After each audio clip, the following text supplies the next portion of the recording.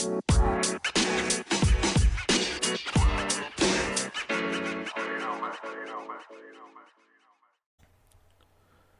hello. Welcome to another episode of Isaiah's Newsstand. It's your host, Isaiah Edwards. The date is July 30th, 2023.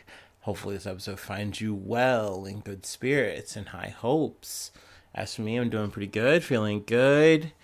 Let's see here. It's already warm, on this early Sunday morning. But that being said, I feel solid. I got my little workout done. I got my groceries done. So we're just chilling. I got the Magic Pro Tour in the background. So I feel nice, feel good. I figured, hey, let's go ahead and talk about myself a little bit. Let's riff about some food I ate. And then let's talk about some news. So, yesterday, I was feeling really frisky. And I decided to go to Cece's. And that was a good and bad decision. Overall, it was, fine experience. I got to eat a bunch of pizza for $12 or so. And let's see. I don't really want to go over all of it. I would say, here's my method. I usually like to start with a salad, or at least get a salad and then a plate of pizza. So I did that. I noticed they didn't have a macaroni pizza out, and I was like, damn, kind of salty. So I went ahead and asked for it, and they put it out. So I was like, yeah, nice. Got it on my second pass. They had a deep dish stuffed crust pizza kind of thing they were going for. It was just more or less stuffed crust, I feel like. But that was fine. It was good. It was yummy. And yeah, I want to say with the salad, I tapped out maybe about 2 or 3 plates. And then I was like, oh gosh. And then I still wanted to get the little cinnamon roll thing. So I got that and another plate of pizza. Nibbled on one piece of pizza, and there was only 2 of the little cinnamon rolls left, and that was a fresh batch. I was like, damn. But I was like, you know what, I'm fine. It's not like I could handle anymore. So I had that feeling of man, I should have ate more. But then I'm also like, Isaiah, you're a blimp right now. you're primed to explode. So overall, it was a good CC's experience. I didn't quite eat myself under the table, and that's the way I like it. Let's see. And then today I was at the grocery store, and I remember, and I was just looking at these things. They had Oreo brownies. Essentially, they were the cosmic brownies, but they were just covered in Oreo on top. I was like, oh. And I was like, don't do this, Isaiah. You've already had a bad food decision under your jacket this weekend with CC's. Don't do this. But then I also remembered, I'm like, you know what I've been wanting to try? Biscoff cookies. I've been wanting to try them. I've seen them, and they look tasty. They look like little tasty little treats. So I went over and I saw they had a sleeve of Biscoff vanilla cookies. So essentially what they were 2 Biscoffs in between or they had some vanilla icing in between them. So I was like, okay, this seems perfect. I get a little bit of almost like a grandma cookie kind of thing, a little vanilla cookie action. Get to see these Biscoffs, and overall they were good. They were a little bit more plain tasting than I expected. I kind of thought they'd be sweeter, but that being said, that paired good with the little vanilla cream on the inside. So I'm a happy camper. I'm gonna nibble on those hopefully throughout the week, and hopefully not in a day. All right, so that's the food corner. Enough about me. I didn't really do anything else yesterday besides lounge around and be a potato. So yeah, let's get into some news. I'm gonna do my classic startup though. I'm in less of a hurry today. I'm ready to stop and melt with you guys, okay?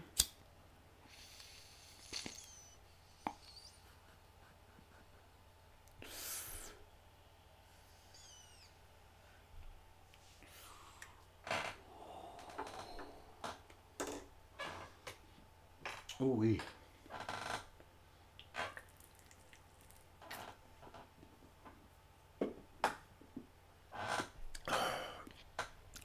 Colombian president's son arrested in money laundering probe. I got this from Al Jazeera. Let's see here. Colombian police arrested the president's son on charges of money laundering and illicit enrichment as part of a high-profile probe into funds he allegedly collected during last year's election campaign. The chief prosecutor's office said in a statement that Nicholas Petro and his wife, Desirius Vasquez, were taken into custody on orders of a court in Bogota about 6 a.m. local time on Saturday. The office said that once brought before a judge, prosecutors would seek their provisional detention as it investigates the two over allegations of money laundering. Now, Gustav Petro, which I believe he is liberal, I don't know if he's socialist. I really haven't dug too much into the politics of Colombia for real. But essentially, he says, "Hey, I'm not going to interfere with this." Which is, kind of cute because in some ways I believe Vasquez has implicated not just Nicholas, but also him. And he's just simply denied the allegations and then further said, hey, you guys can actually go through with a probe against, both of them. You can start an investigation. So that's more or less where we are now. I guess we're going to read what he said here. As an individual and father, it pains me to see so much self-destruction and one of my own sons going to jail. He wrote this on social media. As President of the Republic, I've assured the Chief Prosecutor's Office that it will have all the guarantees so that it can proceed according to the law. He wishes his son luck and strength, and may these occurrences forge his character, and may he reflect about his own errors. Okay, I don't know. That sounds really nice and regal, but very stuffy for the situation. Especially because, what they're, accused of doing is essentially, you guys got money for essentially from drug traffickers, and you used it for your own selves, on luxury things and things of that nature. You didn't even use it for your campaign. Not that would make it better, but essentially for these drug traffickers, what they were getting out of it were they're essentially peace talks or whatever, or there was a total peace proposal, and essentially it was a focus on trying to get criminal groups to lay down their arms, and Petro has pledged to make peace or surrender deals with rebels and crime gangs to end Colombia's 60-year internal conflict, which has killed 450,000 people. But, these are kind of bum deals. This is kind of a bum situation if you're taking these shitty deals from, these drug traffickers and then just saying, okay, now we're better off for it. But, what about the country? So what about Colombia? Now, I think there's some, talk of, this isn't, this is kind of a smoke screen from conservatives. I don't know. When it came to Da Silva, we've talked about that when, with, was it Brazil? That made sense to me when it was explained further. And maybe this might do it too, but this feels suspect. This feels sussy. If you're on the take, then you're no good to the people. You know what I mean? Corruption is really fucking bad, and I think it's the biggest deterrent to any kind of liberal socialist change. But in general, it's bad. Even if you're on a conservative, bent, it's not good for you to say hey, we're trying to get laws enacted, and I support what these guys, are telling me. But if they aren't practicing it, if they're just gonna wilt to the, the biggest dollar, then they're no good to you either, right? So, this was something that was, brewing throughout this week. I wanted to talk about it a little bit. Let's see here. Let's go ahead and move along. This one kind of blindsided me here. But then again, it's just a fucking another shitty fucking cop. Let's just be fucking real. It's not that fucking surprising. From News 5 Cleveland, which is weird because this is a Boston story. I'm not going to ask questions on that, whatever. Boston Heights police chief arrested in Key West for beating homeless man for no apparent reason, police say. Let's see here. The Boston Heights police chief was arrested in Key West, Florida, early Friday morning for allegedly attacking a homeless man for no apparent reason, according to Key West police and jail records. Okay, so reading this out loud, yeah, that's it's Cleveland news, I guess, but then a Boston police chief and a Florida, situation. What a clue story we're really unraveling here. But this is really fucked up. I'm trying just to kind of slather some levity in where I fucking can. Officers responded to South Hard and Duval Streets, where the chief of police of Boston Heights, 40-year-old Chad McArdle, stated to officers that he was pushed and dragged into a vehicle outside a bar on Duval Street by two unknown men, according to the police report. So that's according to him. And he goes on to say, he said that when he was inside the vehicle, one of the men stabbed him in the face and chest with a stick. He said he grabbed the stick from his attacker and stabbed him in the throat with it, and that the man was probably dead now. Oh, okay. Just critical hit with the stick. All right, awesome. He said the men then dragged him from the vehicle into the alley and kept fighting the men in the alley. McArdle was not able to describe what happened next, according to the police report. Now, I do have to say this is all alleged, but I feel like even the police are like, just no, dude, we don't believe you. Like, this is weird. Like, but here, there's more. McArdle was unable to give officers an accurate description of the location of the attack, and he changed his story multiple times. He also gave conflicting descriptions of the alleged attackers and did not have any injuries consistent with being stabbed, even with a stick. Also, looking at the footage, they just didn't correspond with his statements. But during the investigation, Key West police officers located a local homeless man lying on the ground in the alleyway nearby. He told officers he was standing in the alley when he was kicked in the back by an unknown man. The homeless man fell to the ground, and the unknown man then kicked him in the back several times. Police walked the homeless man over to McArdle, and he positively identified McArdle as the person who the subject attacked and battered in an alleyway for no apparent reason. The homeless man told police he wanted to press charges. Paramedics provided medical assistance to him. And yet again, the police are like, we cannot prove anything that McArdle said. We can only say that, like, the homeless guy makes more sense here. So, McArdle was arrested at 3 a.m., booked into the Monroe County Jail, and charged with one misdemeanor count of battery. He's scheduled to be arraigned on August 17th at 9 a.m. Who knows if this guy's even going to lose his fucking job back in Boston, back in Beantown, for being wicked weird, dude. I don't know. I have no fucking words here. Yet again, like I said, just another fucked up story by a motherfucker behind the badge.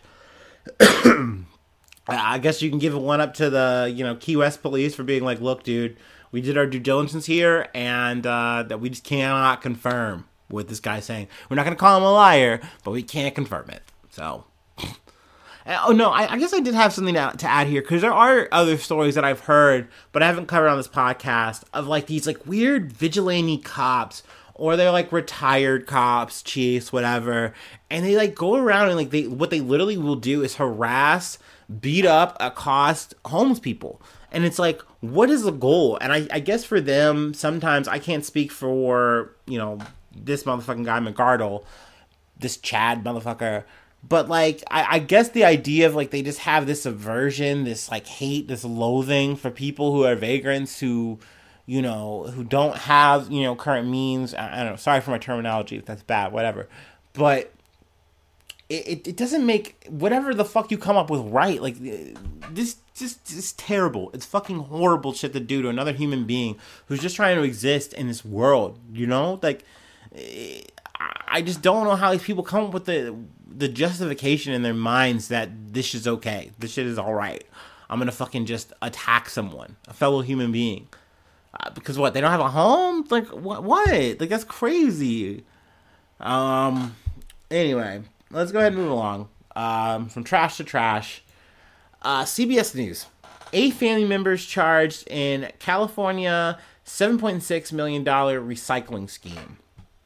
Okay. All right. This was a little bit of a interesting story. I live a little bit of a fraud, but then when I got into the story, I don't know. We'll get into my summations about how I feel about it.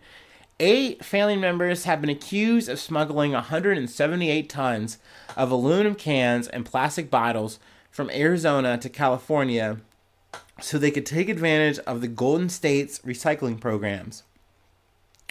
They fucked up here on this. It should be the 8 relatives are accused of defrauding California's beverage container recycling program of $7.6 million over an 8-month period.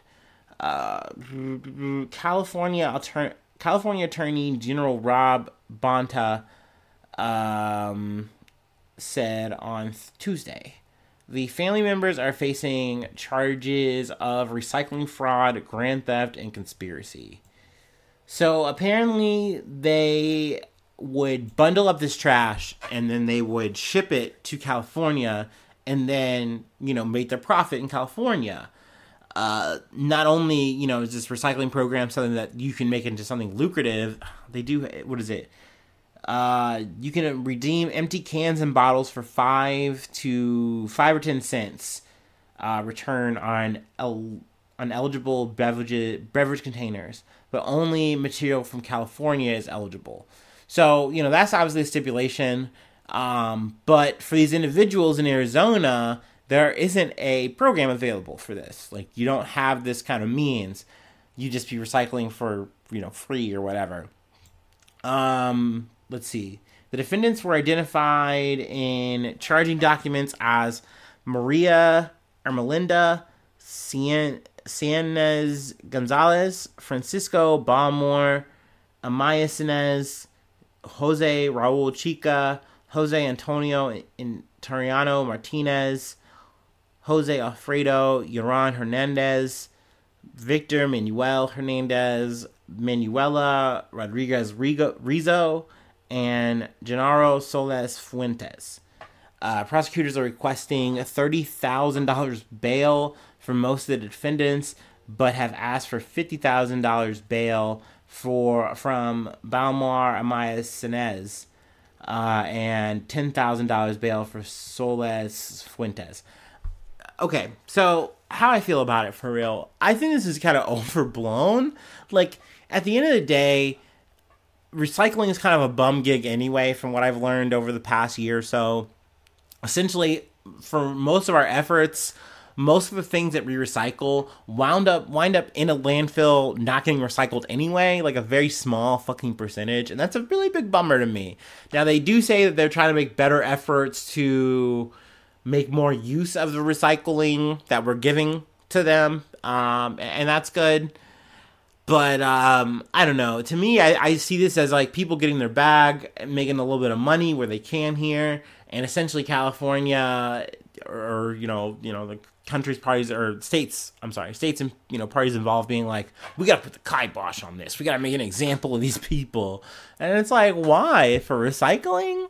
Like that's at the end of the day, all they're doing is recycling and making their money about it. I don't know. Maybe I'm being too pro-crime here, but I do think this is a little bit outrageous. But hey, I mean, it is what it is.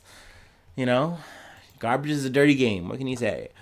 But yeah, if there's any updates, I'll definitely keep you guys covered. We have one more thing to talk about before I let you go. Excuse me. It means I got a little last break to take.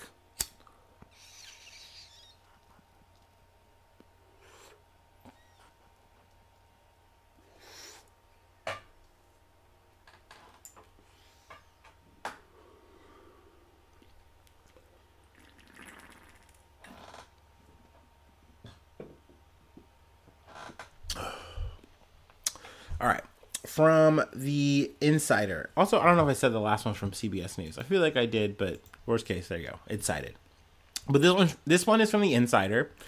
A 46,000-year-old worm found in Siberian permafrost was brought back to life and started having babies. So this was a pretty little bit of a kooky science story that came up. I wanted to talk about.